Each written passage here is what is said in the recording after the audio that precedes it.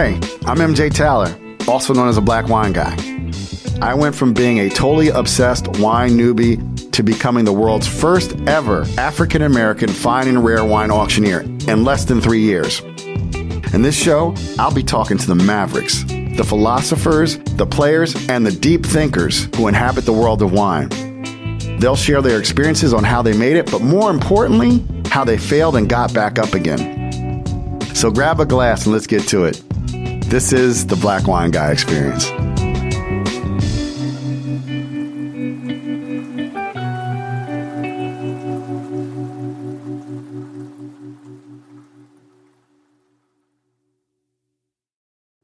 Hey everybody, what's up? It's your boy MJ. Welcome to the Black Wine Guy Experience. My guest today is a husband, father, musician, winemaker, and owner of Ledge Vineyards, Mark Adams.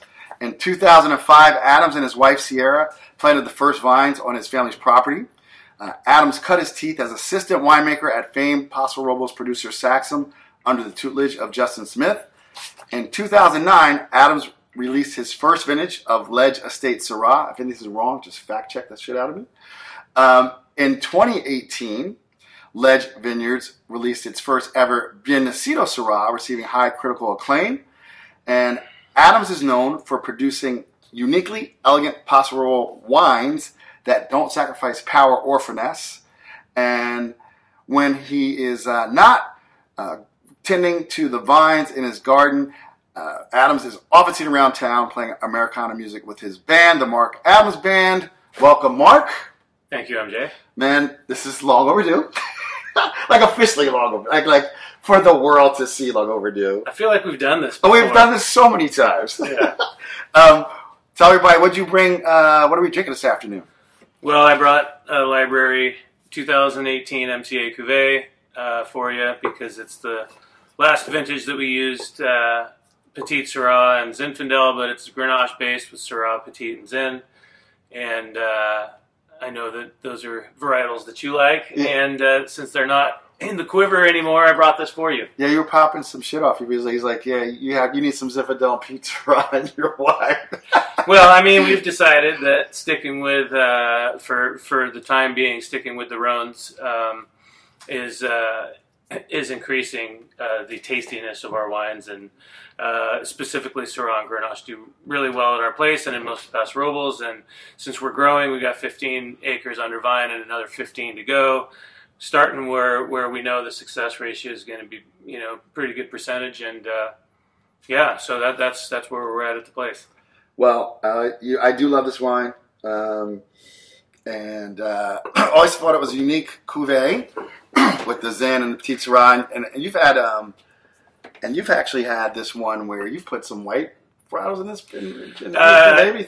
We have Roussanne planted at the place, yeah. And as soon as it started coming on, then we started co-fermenting it with Syrah. Yeah, that was a little bit of a Saxum trick that I learned with the Bone Rock stuff was co-fermented. I was helping Justin make those wines and loved what they added. So we just if it's not broken, don't fix it. We're just going down that path. Yeah, and just playing around with it. I remember like the 2016 was like 40%. It was more Zin. Yeah, that was back in your Zin days. Well, we did do a bunch of Zins from the Ducey Ranch. I love those. Those were great. And I don't know, I had 5 or 6 years of those, and we just decided that we needed to invest more of our resources into the farming aspect of it. Yeah, playing the long game. We're still only producing between 1,000 and 1,500 cases of wine a year. That's fine. As far as we're concerned, we're devoting our resources to planting instead of purchasing fruit at this point. And down the line, we'll sell fruit. Yeah. So let's start at the beginning. I know where you're from, but for everybody who's going to listen to this, where are you from, man? I'm from right here in Templeton, MJ. For those of you at home, we're right smack dab in the sort of the hospital area of Templeton, sort of between Bethel Road and the 101, and downtown Templeton's just over behind us. So, yeah, I went to Templeton schools from kindergarten to 12th grade, and grew up with the Ducey family and the Smiths, and yeah, I mean, I don't know much else to tell you about it. Oh, I've seen it all happen. Yeah, I was going to say, don't worry, we're going to unpack this because you have seen it all. I mean, so like Paso Robles is just now, I guess, starting to get some acclaim. I mean, it's been around, been producing wine forever, but now I mean, maybe internationally. Yeah, internationally. Nationally for sure. Internationally, but Hospice de Rhone is certainly doing a great job of advancing the Central Coast agenda for Rhone producers, but for the state of California and Paso Robles specifically. So that's certainly something to note. But yeah, I mean things are on a positive trajectory.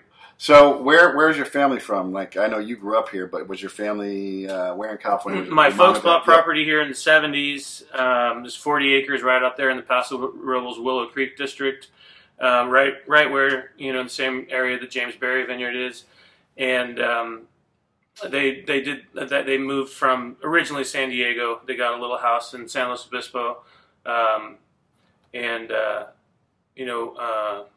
realized that they could sell that house and buy dirt up here at that point, which was screaming. Yeah. So, like, what did your dad do? Like, what did your dad do? Well, it was mom and dad. Mom and dad. Yeah. Yeah, because they both worked. Yeah. So we were. Everybody was working. We were. We raised animals for the 4-H club. All three of us, my brother, sister, and me, and we were expected to have jobs every year. Certainly every summer. So mom was a school teacher and dad was a pharmacist, and there were no vineyards. It was grain crops and some livestock and stuff like that. And then, So I like what you said. They bought some dirt up here, and so compared to like Santa Barbara or you got your Napa, your Sonoma, where you have your like marquee cities around them, around the wine country. Like, you're a kid, 40 acres. Were you riding dirt bikes? I mean, when you weren't working, like what was it kind of like to be a kid out here? I was driving my dad's little Datsun pickup, and Dogtown and Z-Boys, the little Datsun pickup. Yeah. Those guys are squirreling around, and that's what I was rolling in because nobody was home. Back Generation X, you got home and nobody was home for a lot of us anyway. Yeah. And so the keys to the Datsun were there. My dad had he finally got a new truck, and so the old little green Datsun was there, and so I was spinning Brodies in the field, man, figuring out how to work the clutch. Which is helpful later in farming and tractors and forklifts and all that stuff. Figuring out that stuff early on. Yeah, that's pretty cool. And I did get busted though. It was just a matter of time. Like, how'd you get busted? Like, did a neighbor or did dad come home? Mom or dad came over? They just knew because the engine was hot to the touch, dude. I mean, I didn't just go for. And then the gas situation. Right. So the gas is like going down. But it's better than when I got busted for setting the front porch on fire. But it was all concrete, so whatever. That's a different story. Oh my God! So. Sounds like you were a rambunctious child. Yeah, I was just a normal kid. Yeah, I was right. I was normal. Right? Everybody's got stories like that. And you have siblings. Where you're the youngest, you're the oldest, you're the middle child. Where do you fall? I'm the youngest. My sister's in Philly, and my brother's right here in Templeton. He's an engineer, and my sister's her husband. She's in Philly because her husband's a professional photographer, and he's at Temple University. Oh, nice. Okay, and so. Like you said earlier, you grew up with the Smiths, so you knew Justin. I guess is he a few years older than you? Yeah, he was in my brother's class, and my brother went down to Mission Prep, which is in San Luis Obispo, and I started palling around with the older kids, going down to Cal Poly and goofing off down there with them, and under the guise of studying. But it was good because it was sort of an introduction to, I ended up going to Chico State, which was pretty hard rolling school. Yeah. And if there was anything that was helpful about that sort of thing early on, would be that to manage, your studies or your professional life and a party sort of scene or lots of alcohol and, events on the road working. I mean, it takes a lot to be in this industry and to be able to, continue to flourish. Yeah, 100%. So, you mentioned you went to Chico. Why'd you go to Chico? Was there any particular reason? I know it's state school. California's got a famed state university system, but like what? Well, what was I didn't want to go to Davis. Okay. Because at that point I was interested in studying cinema, which Chico didn't have a program either. But I really was active in music at that point. There was a little bit of a scene going on. In fact, a couple years later, a friend of mine got signed to Rick Rubin's label and was palling around with the likes of, Wilco and Black Crowes and that sort of thing in that period of time. So there was a scene there that was happening. After Chico, I went to LA and got directly into the film business and ended up doing sound effects editing at Sony Pictures. And that's where I saw folks retiring from Sony and moving to wine regions. Mm-hmm. So the next step from what they call the golden handcuffs, being in a studio all day and editing and making good money, but you're in a studio like this every day. Mm-hmm. People wanted to get out and enjoy nature, and I did too. I always wanted to be back in, if not, back home doing something productive with the ranch than somewhere like that. And the really only other place that I had thought of at that point was San Ynez, because it's, the terroir is similar in a lot of respects. It looks the same. It feels the same. Rolling hills and the oaks and all of that. Small sort of deal. But it was good timing because Saxum was in need of help. And it was sort of a trade-off. I'd help him out, and he'd teach me how to do it. And it was a true internship. I was just learning. I wasn't getting paid at first.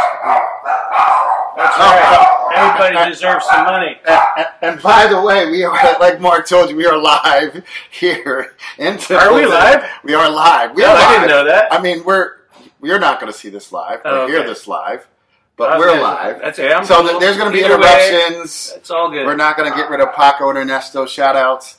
No way. So, yeah. So the timing was good. It was fortuitous timing for me to come back. Mom and Dad were essentially, you're welcome to come and take a stab at farming up here. We don't have the means to help you with that, so you're on your own. Yeah. And so I was continuing back and forth from Saxum and Sony Pictures to still get paid down there and work up there.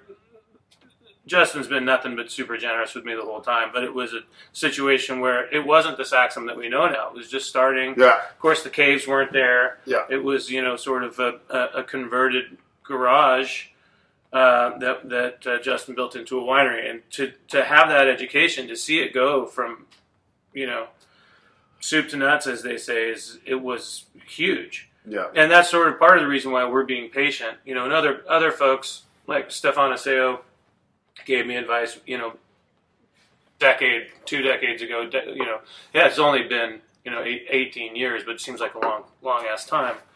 But it was always the best advice that I got was, you can take it slowly. You don't have to, overextend. And the beauty of that is that I'd be remiss to not say we have property that, that's the only reason why I'm interested, because that piece, that vineyard's my center of gravity. Yeah. But I'm cool with going slow, Yeah. Figure out what does well, what tastes good, what's healthy. A lot of it's own rooted, which was sketchy. Mm-hmm. And so we're, sort of figuring out what we're doing with rootstocks, and it's fun. So let's back up, man. There's a lot. Because this guy's got a really rich life. He's seen so much. Very smart guy. Now, I know you play music, and you mentioned that Chico band scene. Yeah. But so you were doing sound engineering for down. Okay. Yeah, I wanted to do sound for movies. Okay. It's really tough to get in there. Uh-huh. Like, write for movies. Write songs for movies, or play songs in movies. That's like that Hans Zimmer, that Oingo Boingo guy does that. Gee, that guy, yeah. I mean, Danny Elfman. Yeah, Elfman owned that lot because he did all the Spider-Man stuff, and that he's impressive. I mean, and Hans Zimmer too. There was a documentary I just saw with him that was really great. That's a whole other animal. That's John Williams level. That's I was just trying to get a song from a country record put into a western or something, or whatever it was. Yeah. But it turns out that it's all super competitive, and a lot of times these artists are already signed to labels, and so they want to put their, they have connections and whatnot. It's like so many things in this world. I mean, there's just levels and networks and kind of who you know, people. For sure. I mean, that's the whole reason why I was able to be successful here, is because I was able to go into a network of people. First of all, growing up here in Templeton, I already knew the scene that was here, and as it grew... About how many wineries was it when you were growing up? It was like, how many, man? Oh, well, I mean, you can just sort of go around and you see there was Pizzenti, which is now Turley, and the Duceys were here, but there was no tasting room or winery. Uber-Alt was out there. It was mostly Zinfandel plantings. The Dante and the Benito sides were planted. Eberly. Eberly, J. Lore, which is a bigger one. Yeah. But Eberly, I remember Eberly wines when I first moved out here, and then let's just say Tobin James. It wasn't a scene. No, right? By any stretch until Topless Creek, of course, and getting into the 90s, and then in the late 90s and the turn of the century, things really started cracking. So you mentioned this because you said you get to go slow, and I think people need to understand. You said it a few times, timing. Like your parents were able to buy this for like dirt cheap. As a school teacher. Yeah, as like a school teacher. And pharmacist and a school teacher. Yeah. I mean, they definitely pooled their resources. Yeah. It wasn't, we lived in a trailer while they were building the house. We were riding BMX on the concrete foundation and forever. Yeah. In fact, my wife and I are still fixing up the old house. It's great. I love it. No, it is. I mean, but I think I was talking to someone, winemaker, don't remember who it was, because I know a lot of you guys now, thanks to this podcast. But like, in France, like it's a situation where, right, okay, so you go up to Napa, you've been successful in Silicon Valley, you could have $100 million, but like it costs lots because one, you got to invest in land, you got to get the equipment, you got to hire the star winemaker, all that shit. Whereas you seem to, I mean, you like you said, like your mother was a school teacher. Yeah. In the 70s and 80s. Yeah. School teachers are still grossly underpaid.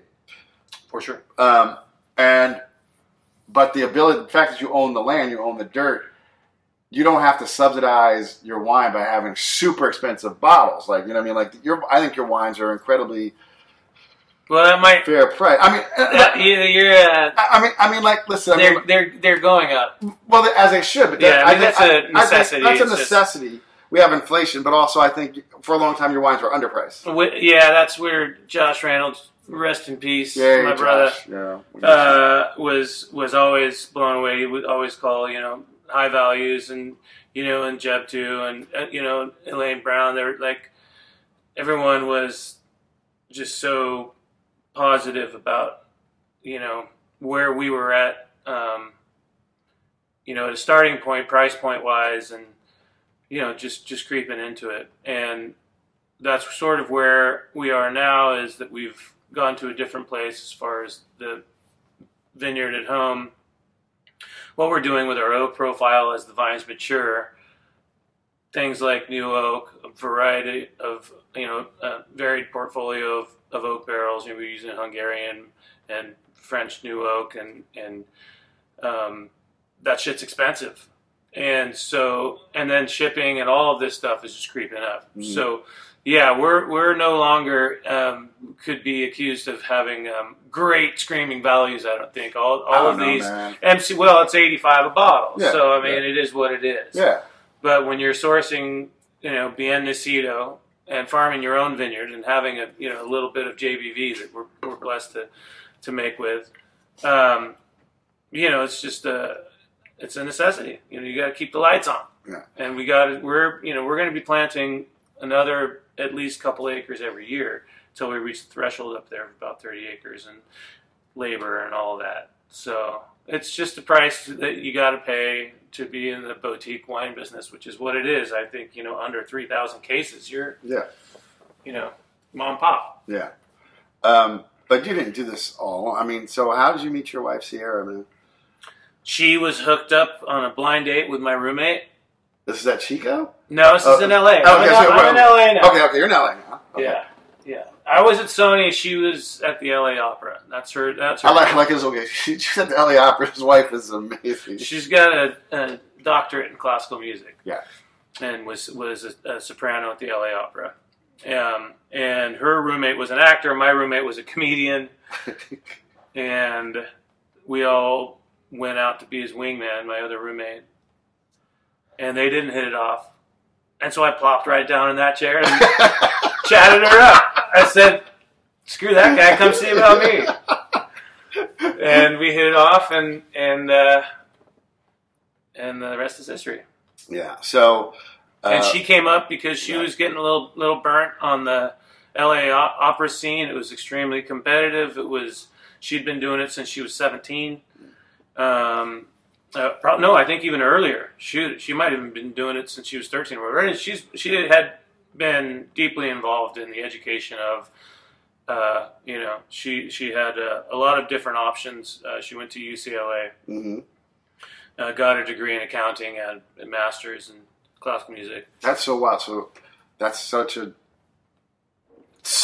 would think they're very different. You would think they were two very different things. Yeah. I mean, on the surface, but I mean, music is just timing and notes and counting on one level. Well, yeah. I mean, I think that was probably a little bit of, I think her parents wanted her to be able to fall back on something, yeah. and she's still dealing with numbers. She sells real estate here, and she sells vineyards, and is amazing at it. Has a real patience for it. And is fitting into the scene at a different level. Of course, she helps out with the winery. Fortunately, we have wine club manager now and accounting help. But the first, since 2009, it was just the two of us, and that got hard. And she was from Santa Barbara. Santa Barbara, sorry. She's from Santa Barbara. So that's why I mentioned Bienesito. We'll get to the whole Bienesito thing in a second, guys. It's part of their master plan, part of the Adams program. So how'd you get her to move up here with you? I mean, she fell hard. No, we were dating. Okay. We were dating, and I was coming up here to do some, prep work to get ready to plant. Okay. And we had an old 49 tractor. It's still there as a decoration, but it was the only tractor. And, sounded like Chitty Chitty Bang Bang or whatever that, but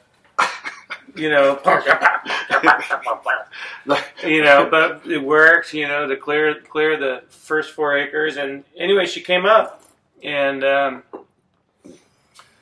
she went the wrong way on Vineyard Drive. We're out on Vineyard, out near, it doesn't matter. It does. We're out where, so Denner, JBV's behind Denner. Okay. We're in front of Denner. Because there's people, right there, who haven't been Santa Lucia, Mountain Range, Santa Lucia, whatever, Mm-hmm. where ledge goes like that and drops down to where that winery is.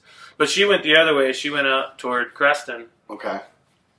And she called. She's like, "It doesn't even look like Vineyard Drive anymore." I'm like, "Turn around. You're going the wrong way." And so she turned around and she, came into what I lovingly like to call Hobbit land, where it's all mountainous, and that Bilbo Baggins lives down in one of those hollers somewhere. And she was just like, "I can handle it." And it was middle of July, and she loved the dry heat, and it was 102, and got a picture of her, and filling the tractor with gasoline, and she was into it. Yeah. Turned out that she had a similar thing where she wanted to live the country lifestyle too, ultimately. Yeah. And so we went for it. And there was a story I read during the research that it was you, Sierra, and some friends from college. Was it anybody who was like on that original blind date there, or this is a whole new set of friends? No. It was Laura Kay Swanson, who's was one of her opera buddies. Okay. And my friend Tom, who we played some music together, and he was just a buddy that liked to come up and hang. It was mostly those two, and it was about a week. I have it all documented, and we were doing what we called our ABCs, always be clipping. Mm-hmm. And we were cutting down cuttings of Syrah, so that there's 2 buds, and you cut down the rest. You put it in root and hormone, and if you got the right kind of soil, it'll take. Mm-hmm. Grapes are easy to grow if all the factors are correct, Mm-hmm. but if they're not correct, it's a bitch. Yeah. But yeah, so we did 4 acres worth of 8x3 spacing vines in a matter of 7 days, and cranked away. And this was all. When did you start working with Justin? Because this is 05. So you were just like seriously on the fly, on a job, learning stuff. Yeah, it was. Well, I mean, it would be the 06 harvest that would be the one where I was really there, Mm-hmm. And there was some consultation work that was going on. So there was a bunch of different wineries in that place. Booker was in there, Via Creek was in there, Denner was in there, Terry Hogue was in there, and Justin was showing a lot of these folks the ropes, and it was awesome because I got to learn right along with these guys that he was consulting. So for Justin hung out with your older brother in the same class. Yeah. You mentioned that earlier. His family, they came up here with the intention of growing grapes, though. Is that correct? My brother? No, Justin's family. Yeah. That was, they had a plan, and I believe that it was John Albin who suggested doing Grenache and Rhones. They had a bunch of Chardonnay out there and some other things. You'd have to talk to Justin Smith about that to get the absolute straight story. But as I understand it, Albin was involved in helping, and Pebble was a Fetzer rep, so he was in the business, and so then they slowly got into the Rhones, and then Lenny Coloto formed with Matt Trevison and Justin Smith, and got some real heat behind some, Wild Horse before that had a James Berry Syrah that was killer. Mm. And Lenny Coloto was making great wines, and then Saxum and Lenny Coloto did their own thing and continued to build up what was amazing for Rhones and there's others too. I mean, obviously, but that's where I was specifically, was in that scene. So, and I love what you said. Like Justin was like, he could show you how to make wine. He could show you how to grow grapes. Was that essentially it? Yeah. Yeah. Well, I was going to plant something dopey like, fruit trees or, Mm-hmm. onions. So he's like, yeah, no, I won't let you do that. I didn't want to be like him. It's sort of like, in a way, you want to circle back to the music thing. Yeah. You don't want to copy the other bands. You want to do something original. But it turns out that wine can totally be completely different, which Ledge and Saxum, especially in the early days, were very, very different. Yeah. I'm in sandstone with like clamshell-laden sandstone, shark's teeth, sand, clay, loam, a little shale. That's our soil profile. Mm-hmm. You go just right across the street, and he's like a thin layer of clay, calcareous with like, limestone and like an ancient seabed underneath that. Totally different soil types. And, there's, the elevations are similar. We're, at 1250, around there.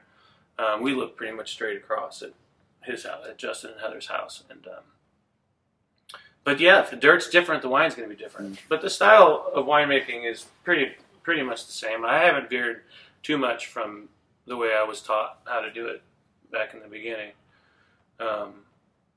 I of course experiment with some things, but it's pretty steady plan. What do you remember? What was some of the earliest lessons that you learned? Like, were there any hard lessons where you're like, you bonehead? I mean, or just, like...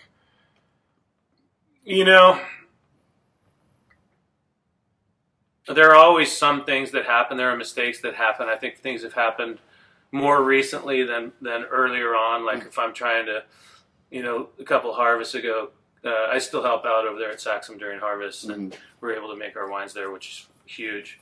But in the early days, it would just be little things like, you got to pay attention to the ferment, make sure you know where it is in the sugar, yeast, alcohol realm, what's happening, where is it on the bell curve, and what are you going to do to make sure that you got a happy ferment. That's pretty much it. of course, there's other things, temperature, where are you punching down yet? Are you're pumping over dosage, whatever you're at, wherever, is appropriate to be. So yeah, those things were just, I just learned how to do it. When you aerate, when not to aerate. It's a fine line between stupid and clever, to quote Spinal Tap. But yeah, I mean, oxygen and depriving oxygen, that's where it's at. You got to know where things are, and taking numbers all the time, all that. It isn't rocket science, but there is a finesse to it that is important. And while you were there, I think you were there, we once talked late one night and just kicking it. Like you worked on like the first 100-point wine that came. Yeah, it was 7. Yeah. Yeah, I was literally in that tank. Yeah, he was all up in it. Yeah, I was all up in it. So that was beautiful. Yeah, that was a beautiful, beautiful day when that came through. Because nobody deserved it more than Justin Smith. I mean, and the whole, and Heather and Terry and Pebble and the whole JBV family was, that was terrific. That was, I mean, Justin's competitive, and I love that, but I just I can't find it in my heart to want to compete with the dude. Yeah. It doesn't really enter my frame of thought. I more compete with myself. Like, I know what I want to do on the ranch, Yeah. What's our estate wines going to be? How are we going to figure out? That's why this MCA is going away, because I was using Grenache and some other odds and ends that were sort of getting kicked out. And I'm realizing that we have enough Grenache to do a Grenache-centric blend and still do a rosé that's 70-30, grown for rosé. I mean, we have enough fruit now that we can mix it up and do estate wines that are, more focused and varietal-driven. So we've got a Syrah base from the estate, we've got a Grenache base from the estate, Bien Nacido, JBV, and those are the reds. And then we've got a rosé and 100% Roussanne. And that's the program. So, you used to have in that program your wife's favorite wine that you the Roussanne right now. Red wines tear her up. They tear her up. She loved the Grenache. I remember when I first...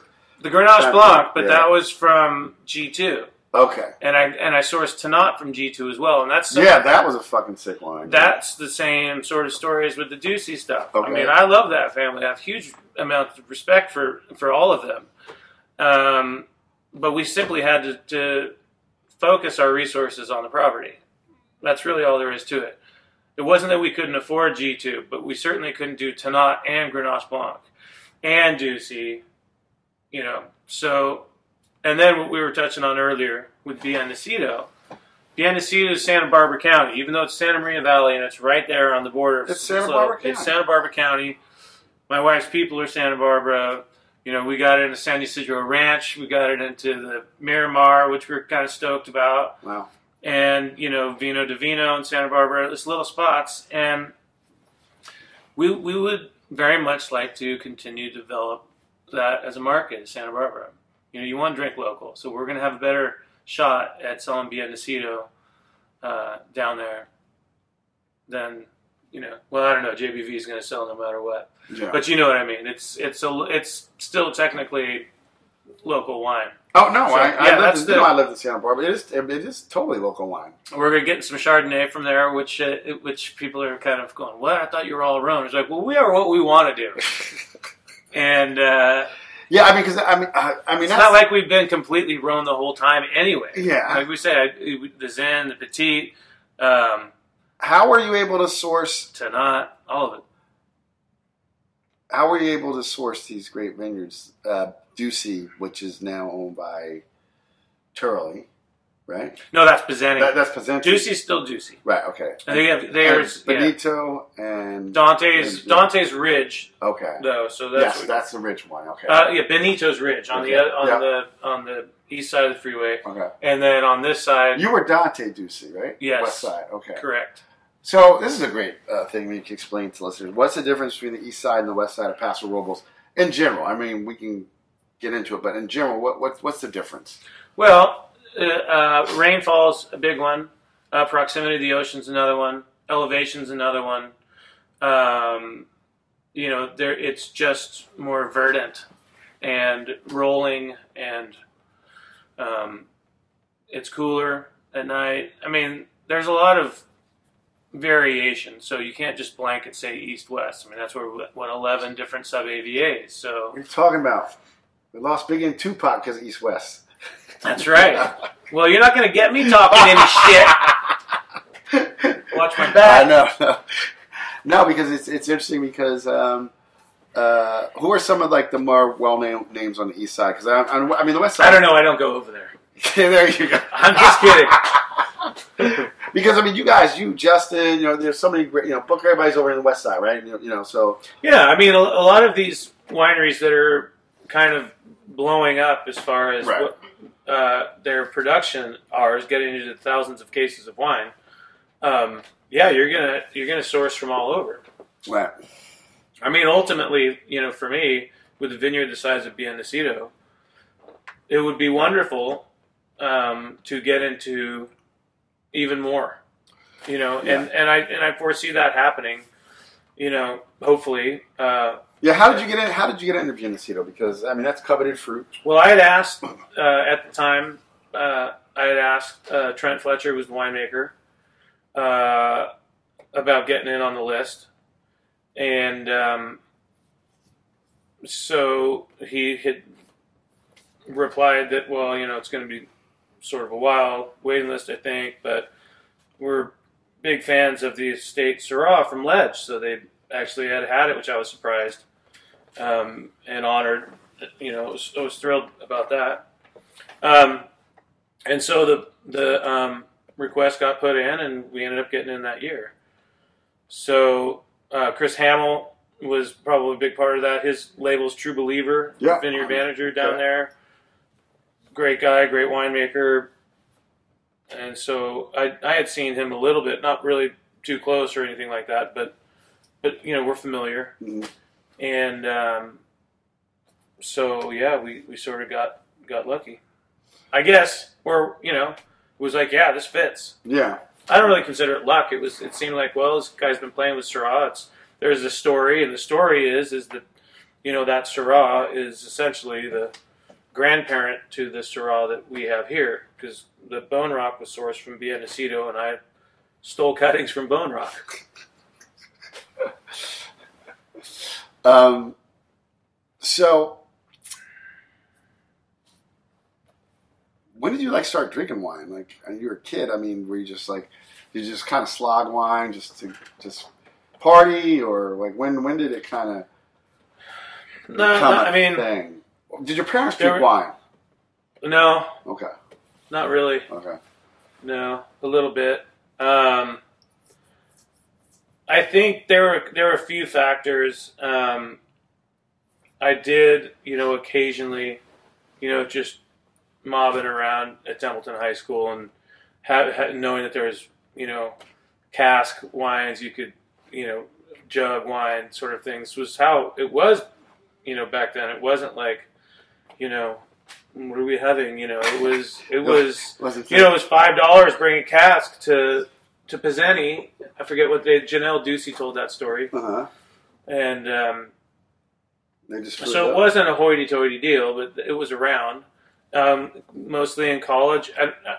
Starting in college, that's when I was able to get some of Justin and Pebble's wines. Probably 93 or so, around there, where I'd come home for Thanksgiving and Justin would give me some of the wines that he and his dad had made, Barn Red and Farm Red, and these were the first Rhone varietal Syrah, Grenache, Mourvedre wines coming off of JBV. And I didn't know what they were, really, because at that point it was just a farm wine. Right. And so I would take them back to the house that I had up there with 5 crusty old dudes, living in it with me, and pull out this amazing a Syrah, or it would have like a C or a D on it. That was just the vessel. Usually a single pungent that they fermented in or aged it in, and I would be taking these amazing wines from JBB back. So then I started keeping tabs on Justin's career and what was going on with JBV, and Matt Trevison was over at Wild Horse and was part of getting that Jamesbury Vineyard Syrah there, I believe. If I'm mistaken, then put it in the notes. I don't even know if I'm still in the. Yeah, you are. I'm all getting relaxed. No, you should be relaxed. But But anyway, the Mike Scott's, because he is a professional sound guy and he performs and he has to shout at the vineyards or something. I don't know, the vines. Grow! Produce more wine. Oh. Well, anyway, so that was it. And I was... What do you think of your juicy juice? God damn, that's good. Yeah, that's right. Anyway. No, I was trying to do the... I'm like in mine. Well, you don't know. I watched Pulp Fiction again recently. Yeah. And I was trying to do the...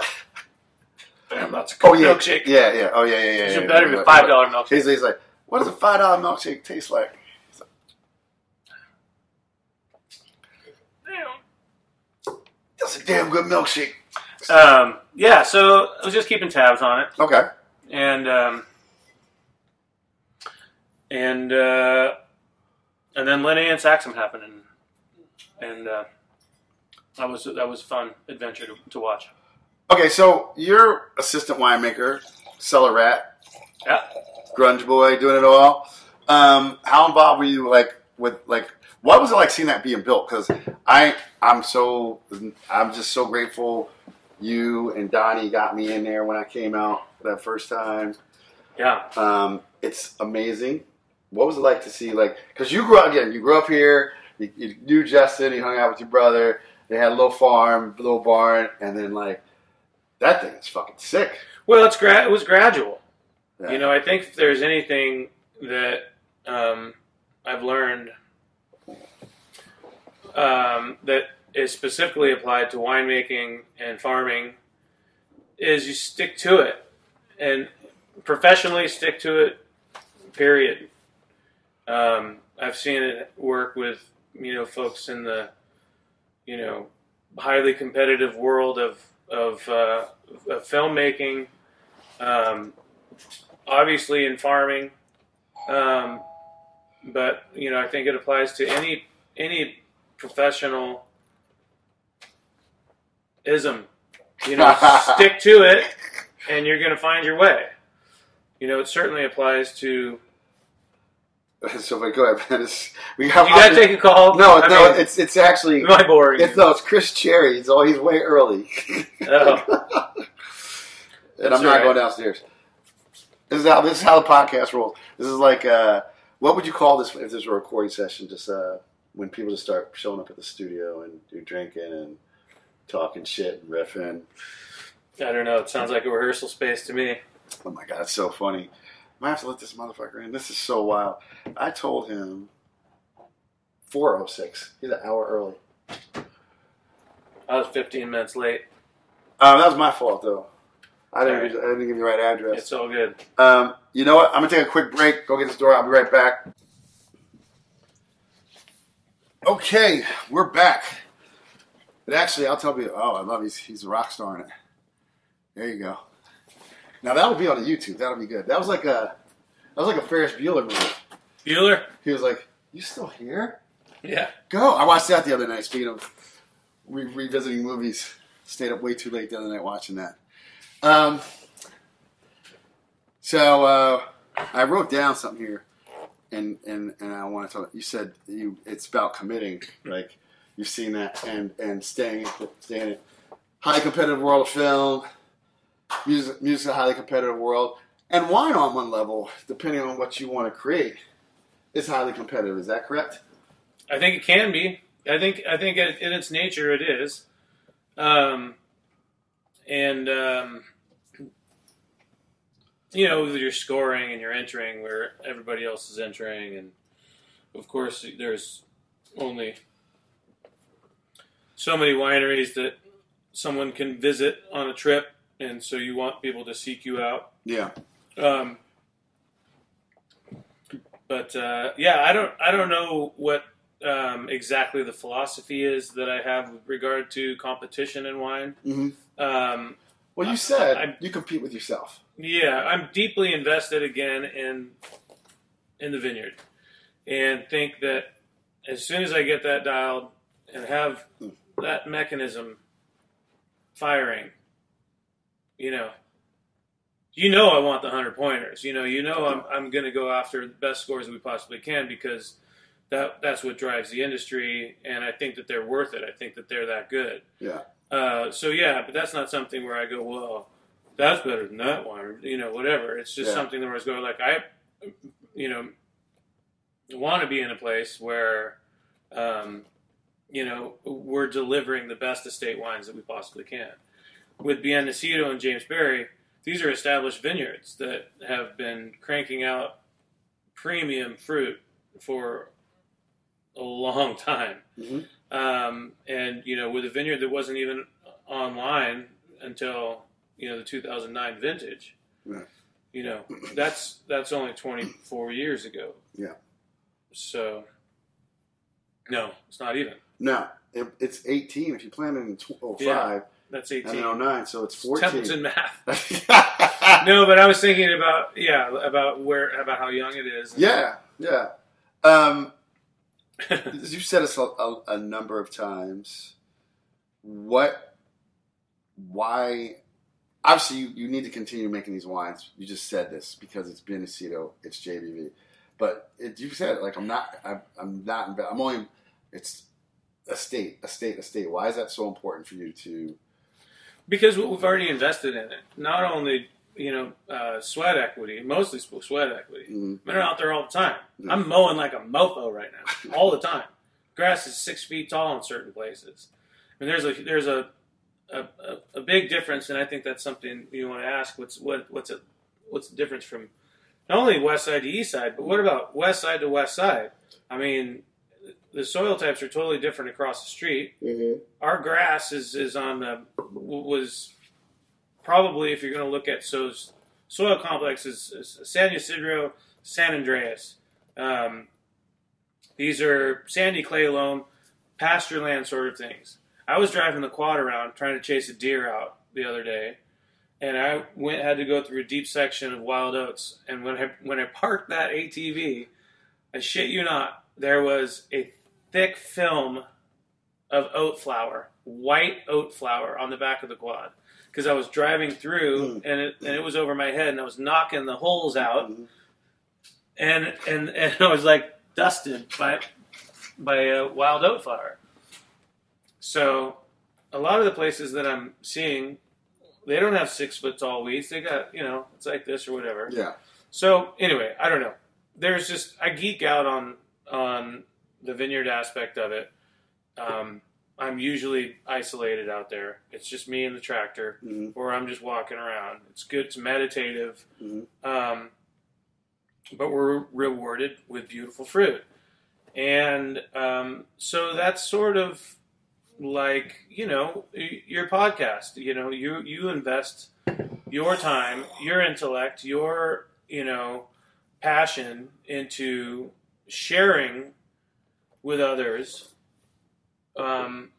your gifts, as a personality, as a journalist of sorts, and really as an artist, you're creating art. Yeah. You got to go and edit this shit. You got to, you have to, promote. And, I got to write show notes. I got to do. Yeah. No, it's. So that's why the estate is the most important to me, is because that's what everybody said I couldn't do. Yeah. I mean, I'm going to tell you that straight up. I had people that were like, "You're fucking crazy if you think you're going to go with no money, plant a vineyard and start making wine."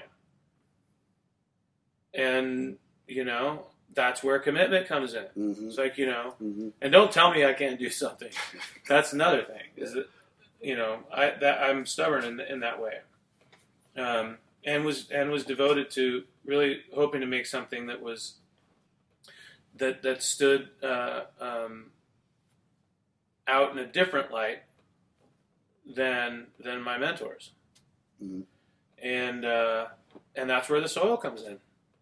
Honestly, I think that's it. I'm not picking earlier. Yeah, I mean, I did that a little earlier, yeah. like 2013. I had one that which was the darling of the New York Psalm scene. It was. Yeah, they loved that one. The Chronicle, John Bonet at the Chronicle was very kind to me with that wine and put me on the food and wine cover section. Janelle Ducey was up there for something. She's like, "Why is Mark Adams on the cover of the Chronicle's food and wine section?" And it was because of that Estrella clone Syrah. It was 100% whole cluster, neutral oak, own rooted, wild fermented, and it ticked off all the boxes of the hipster wine scene. Yeah. 13.5. I mean, come on. I overcropped it, not intentionally, but I was a little greedy. Yeah. And so it didn't have the extraction that I'm really looking for now in what we're doing. I mean, the wines are all 15% plus and have been for a long time now. Yeah, no, they're I'm not afraid of alcohol, but yeah, I mean, well, it's balanced. It's not alcohol. I mean, they're not hot. Right. They're just ripe, and ripe. If the acids are in check, you're good to go. I've heard that in Paso you do need ripe fruit because so many of the soils. There's a lot of acid can be in the wines if the fruit. There's a lot of natural acid in a lot of wines here. Well, I mean, it varies from spot to spot. Yeah, well, obviously, depending on the soil. Yeah, I mean, it's surprising because our soil report had a warning of low acid. Like, you might want to supplement the soils. Your pHs are on the line.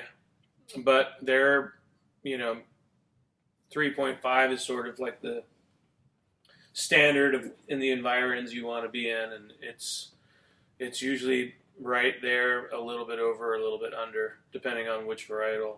So I can't worry about it. When I got that report, I was really bummed because there was some, unfavorable things like, oh shit, I got shitty soil or whatever, and then it's like. The more you research, it's like grapes love shitty soil. Right. And so, and the proof's in the pudding. That's really all there is to it. And the wines have been terrific, and I'm stoked, and I'm learning how to farm them better, which is my learning curve. Okay. Is to get to know that place, which you really can only, I can't ask a neighbor who's got different soil, outside of general this and that. Mm-hmm. I can talk to, maybe somebody who's a specialist in fertilizers if I'm going to use, worm entrails or mushroom compost or those sorts of things that would be beneficial to the soil, which we do, and we implement those things. But it's really, at the end of the day, it's the farmer, it's it's my job to figure out how to dial that place in and make those decisions because everybody's going to have a different opinion, just like they do about wine. Yeah. But I think it's interesting. You said some names of. I mean, obviously you do submit your wines for review, but for someone to be able to make a wine that a John Bonet and an Elaine Chuck and Brown likes, and also Jeff Dunn likes, that speaks volumes about. And is it just you getting out of the way? Well, don't forget Reynolds. And of course, Josh. Of course. I mean, that was like this year. I couldn't.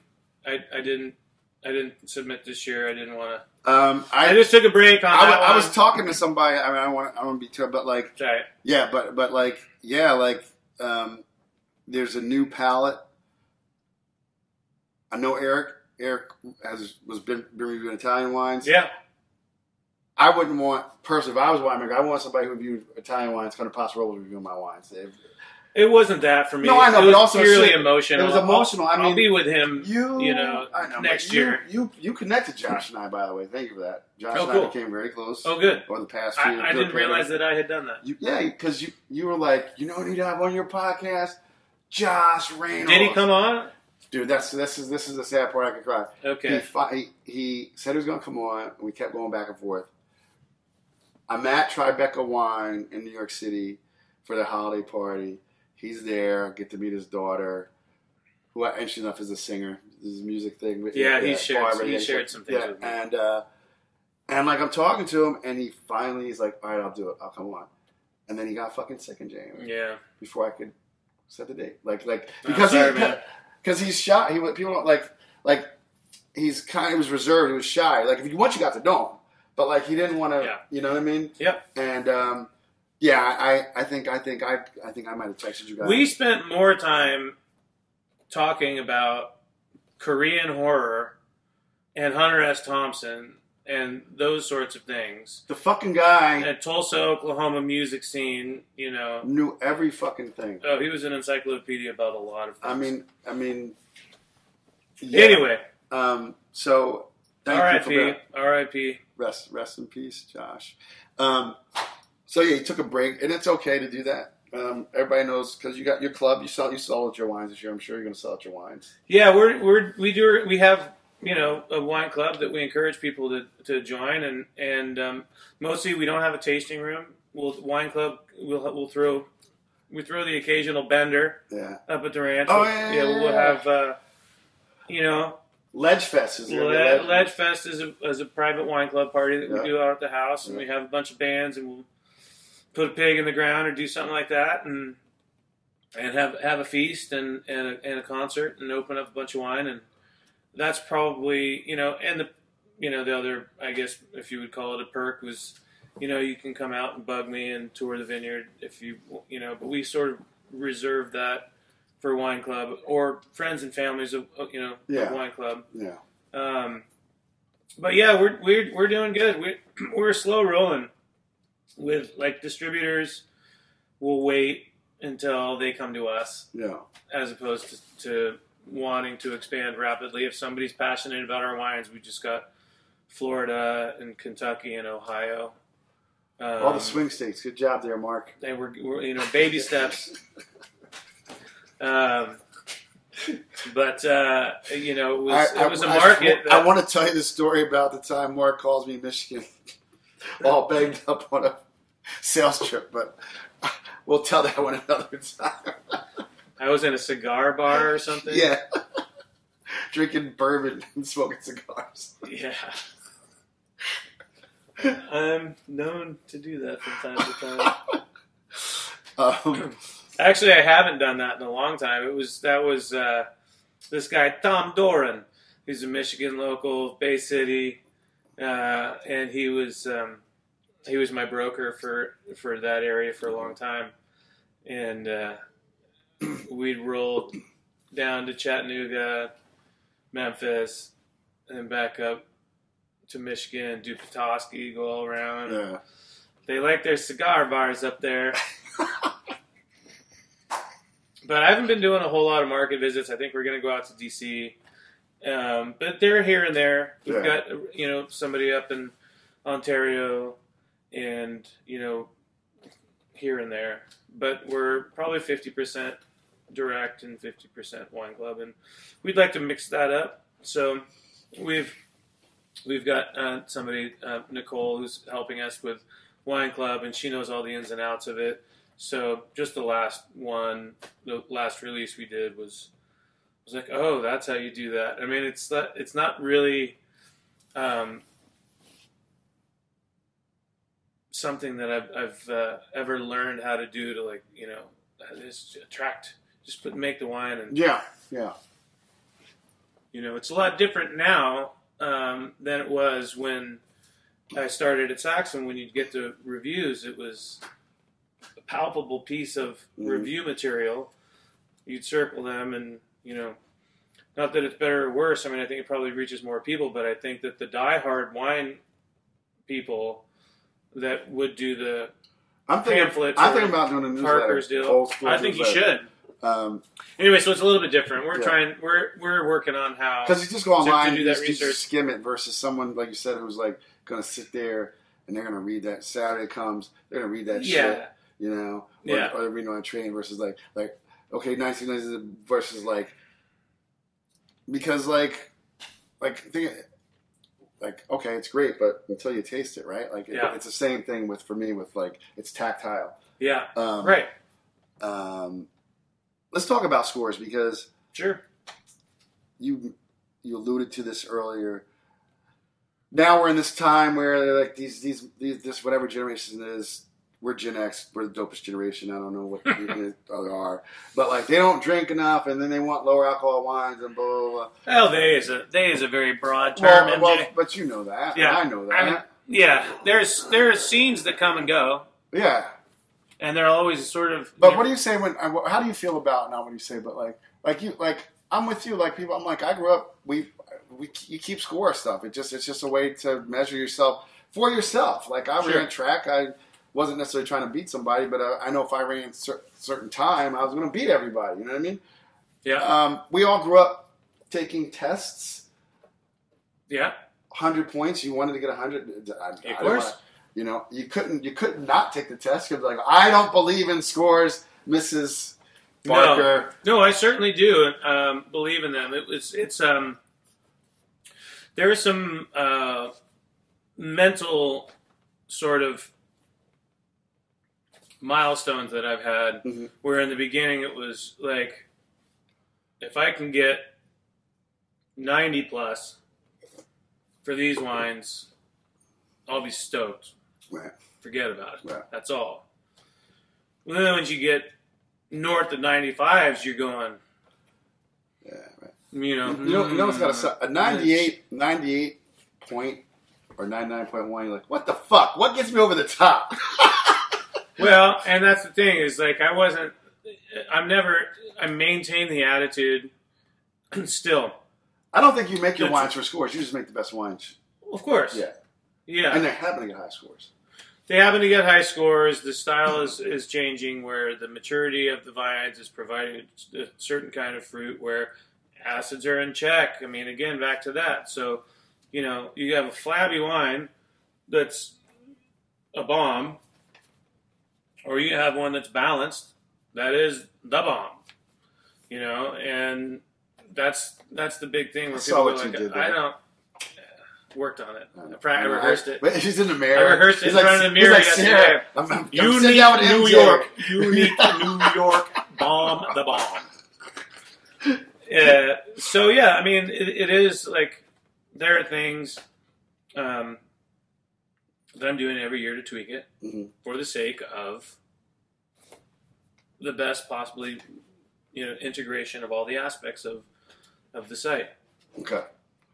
That's for the estate Syrah and the estate Grenache blends. Yeah. The Grenache is going to have a different reaction to the Senso. Are you going to make a Grenache for your boy? Or no. No? Never going to do it? Maybe. I co-ferment right now with Senso and a little bit of Roussanne. I do like Senso. So it's... I'm not doing... I did a little bit of 100% Grenache barrels before I rack them. I can share them with you, but they're going into the Grenache blend. Okay. I have Syrah, Roussanne, co-ferment. I've got a meter. Why Roussanne? Why'd you go that route for the estate? We touched on this earlier. I know, but I've been drinking your... Because the Janesberry Roussanne has always been a gorgeous addition to the Syrah ferments. Got it. And I like what it brings out. And you did grassiness, floral. You did a straight one for this wine club. Yeah, I did like 50 cases. That's sweet though, man. Yeah, it's great. Yeah. Yeah, I need to get more to do, like put it in I'd love to do like a concrete ferment or an amphora or something, stony with it. Not inclined to do oak, but you never know. I don't know. But that was an experiment to see how it would taste, and as a result, we planted another half acre of it. I think I am inclined to plant even more Roussanne for a Roussanne Grenache Blanc Claret Blanche blend. It's what we want for our white. It's So like a state white. Chateauneuf. Yeah. Adams de Neuf. Yeah.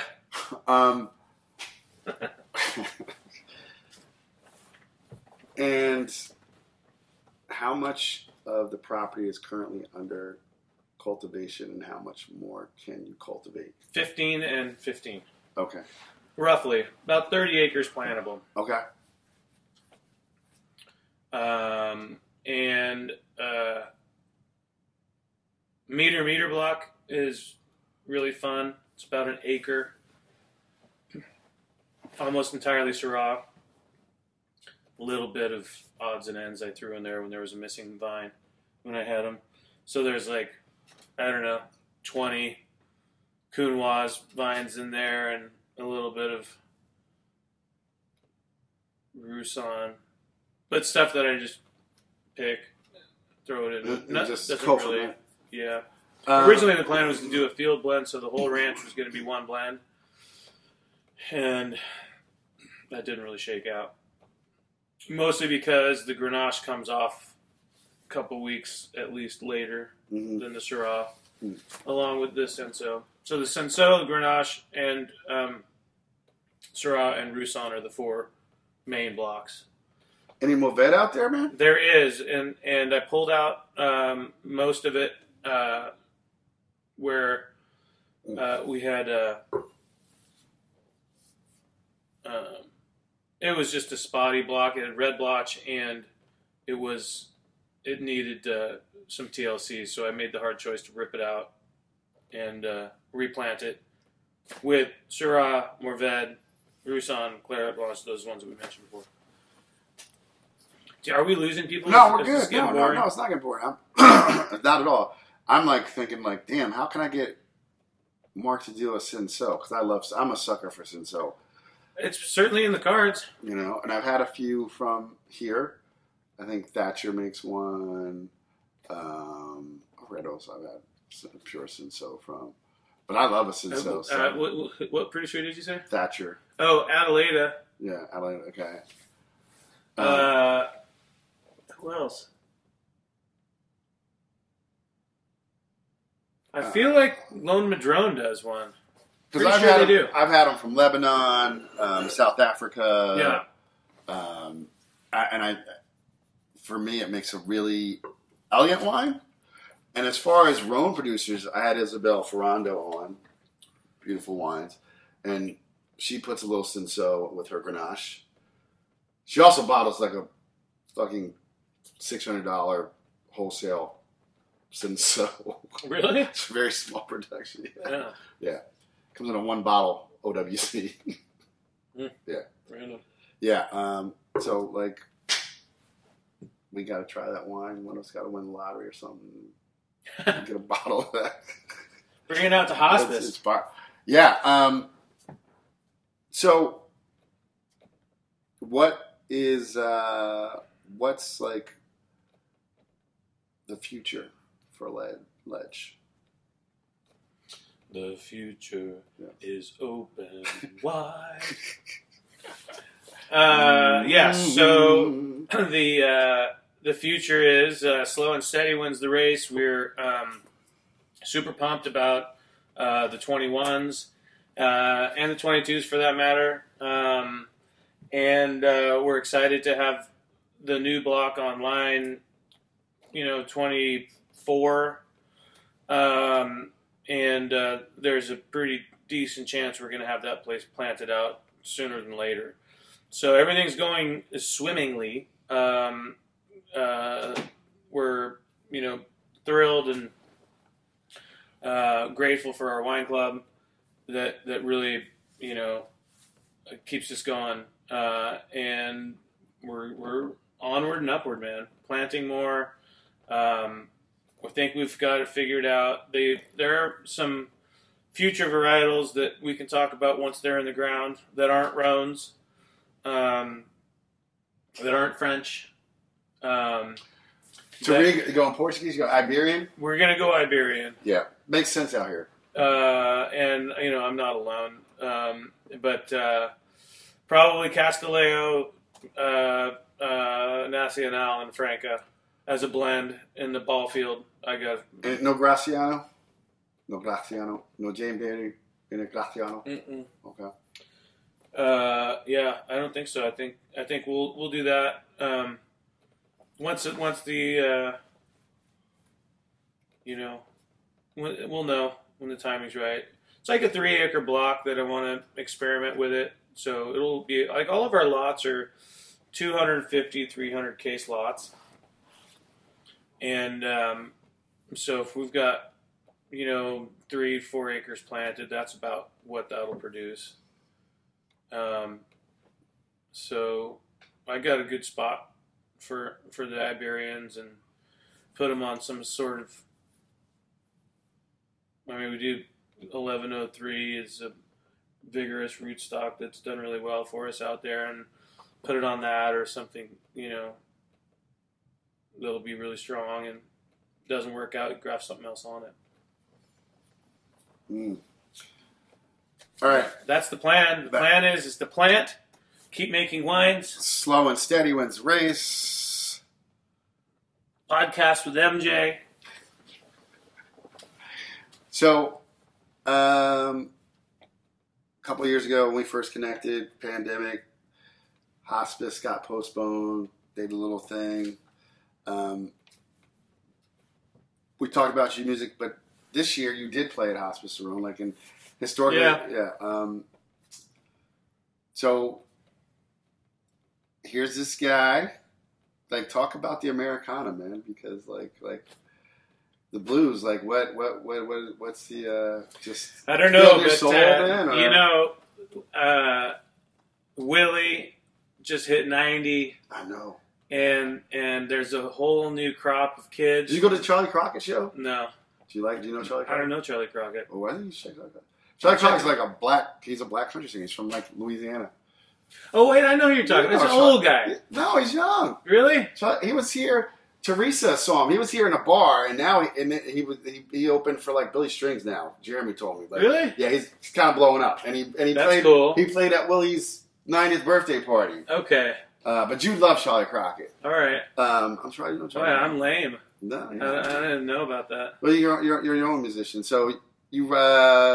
Well, that's no excuse for being out of the loop, MJ. You got a point there. You guys. Well, that's cool. You always tell me about good stuff. But yeah, you just didn't you do an album last year? It's in the works right now.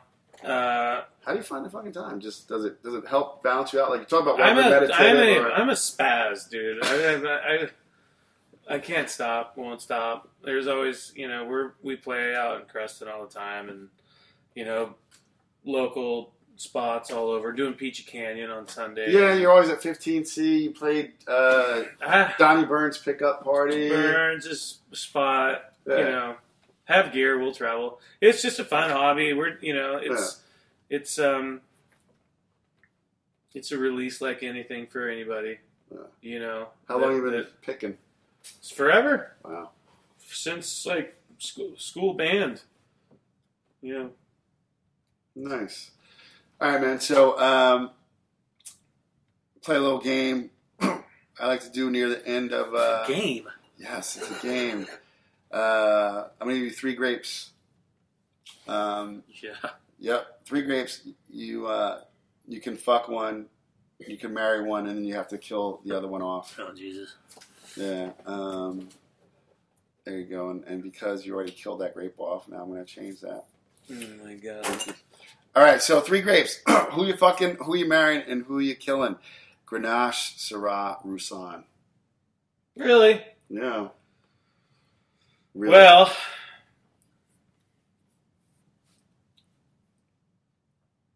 that's impossible, man. That's the whole point, Mark Adams. That's it's not supposed to be easy. It's not supposed to be easy. Ridiculous. It's like I wasn't like I gave you like Cindy Crawford. Well, I'm marrying Syrah. All right, okay. I think it's tough because he just planted all this Roussanne. Well, I gotta kill Roussanne. You kind of. I gotta F Grenache because it's so sexy. It's Grenache. Of course, your career before that, learning from Justin, going to places around town, getting growlers filled up with wine. But when was you sat down, you had a bottle of wine, and really just rocked your world? Could have been from here or from Chateauneuf, or it could have been from Bordeaux. I don't know. Yeah. Memorable bottle, man. The most recent one. Well, I'm just gonna say it was just a couple nights ago. I was. There's two that I'm gonna throw to my buddy Neil Collins. One was a 12 Esprit topless. Esprit topless. And the other one that I was surprised because it was a 20, and the 20s are that's a tough vintage. Yep. But it was showing particularly well, and it was a 20 Syrah from Le Madron. Wow, really? You went local? I went local because those are the two most recent ones, and you said recent. No, I didn't mean. Okay, let me back up. No, just what's your most memorable bottle? For me, I can tell you, 1990 Henri Bonneau Cuvée Especial Cuvée de Celestines, which was a reserve of the reserve of John Point fucking wine. This was back in the day when retailers would go visit and barrel sample and import and clear shit. Just really cemented Grenache for me. What fucking is there a Syrah? Is there a bottle maybe you and Justin pull up a bottle like this, or you're at hospice and John pulled up on, or Philippe Comte was there. You're fuck, this is wine. Although I'm gonna look for these wines or something. And I have a time. Well, I mean, that was just like I said. Yeah, it's just the most recent ones. Nothing's really popping up for me right now, and I don't know if it's just because I'm a little puny today or what. But shut up. What was the Chateau Moussard? Oh yeah. You know what I'm talking yeah, about? Of course, Lebanon. And that's one that my buddy Glenn Mitten. Do you know this cat? Mm-hmm. Glenn Mitten from Britain. We had a couple of those that I was seriously impressed by. They call it the Mouton of Lebanon or something like that. It's amazing. And there's Cinsault in that too. There's Syrah, Cinsault, Cab. I was just popping. Yeah.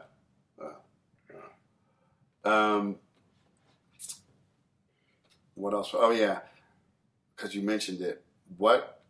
So you're on the smaller side. Not that topless is big. What's it like to have topless? What did that do for Paso Robles? I don't know. Just sort of, the Haas family and that sort of relationship, business and art, so to speak, agriculture.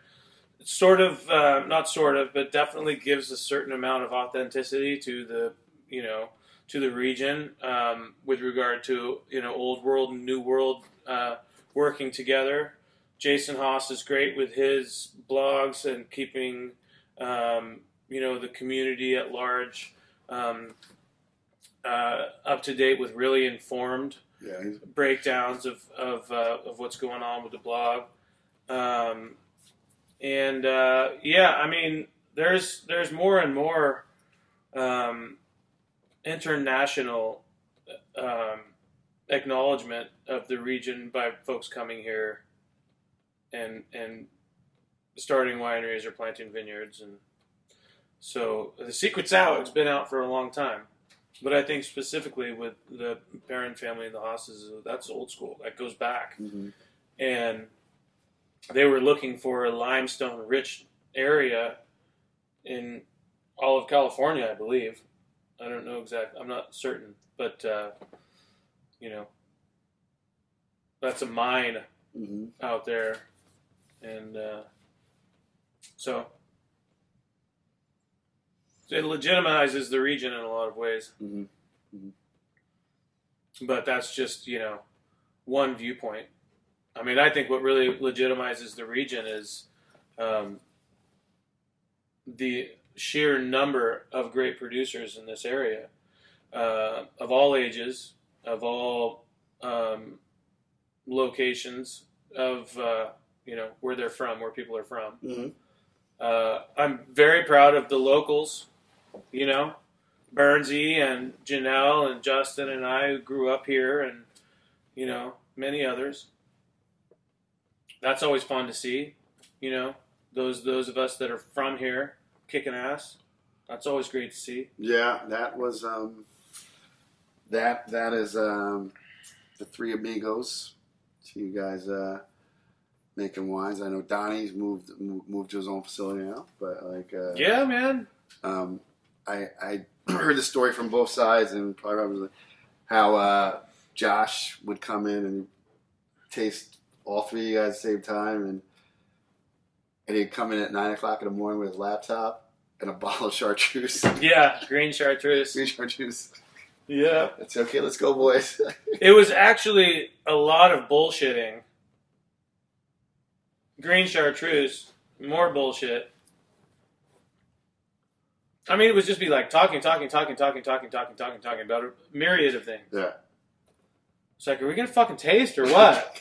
What's going on? Pretty some. He had some that I didn't want to go down this road, but he has some Urban Dictionary entries that are pretty colorful. Yeah. That I've heard. You can look up yourself. Yeah. No, it's amazing. Yeah, we had fun. We still have fun. Three of us are still great buds, and see each other all the time. It's an amazing story. Like some guys from the same hometown, not Napa. Yeah, kicking ass in the wine business. Yeah, and being able to have it be chill. Exactly. Justin's great at that. I'll tell you, that guy. He's a good leader. He's a great farmer and winemaker and businessman, and he's a good friend. And there's no doubt for Donnie and me.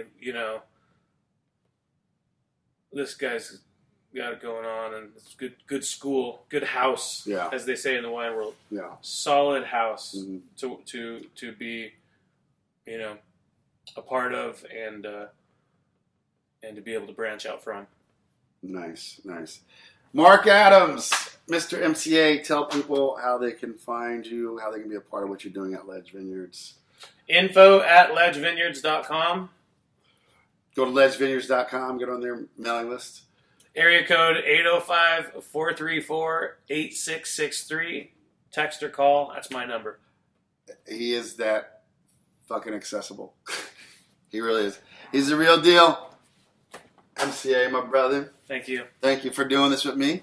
And for all my listeners out there, make sure you check the show notes. That's where I'll list the wine we drank, which is sold out and is the last one. But, maybe we create a secondary market. But you definitely want to get on his list for future releases. Small production, it's going up. So, yeah. Till next time, cheers to all my philosophers, my deep thinkers, and all your wine drinkers. It's your boy MJ. Peace! Thank you so much for listening. I hope you learned something. You had some fun while you were here. Please subscribe to the podcast and give us a 5-star review on whatever platform you're listening to. And if you want to be an insider and get special content, make sure you go over to blackwineguy.com and get on our email list.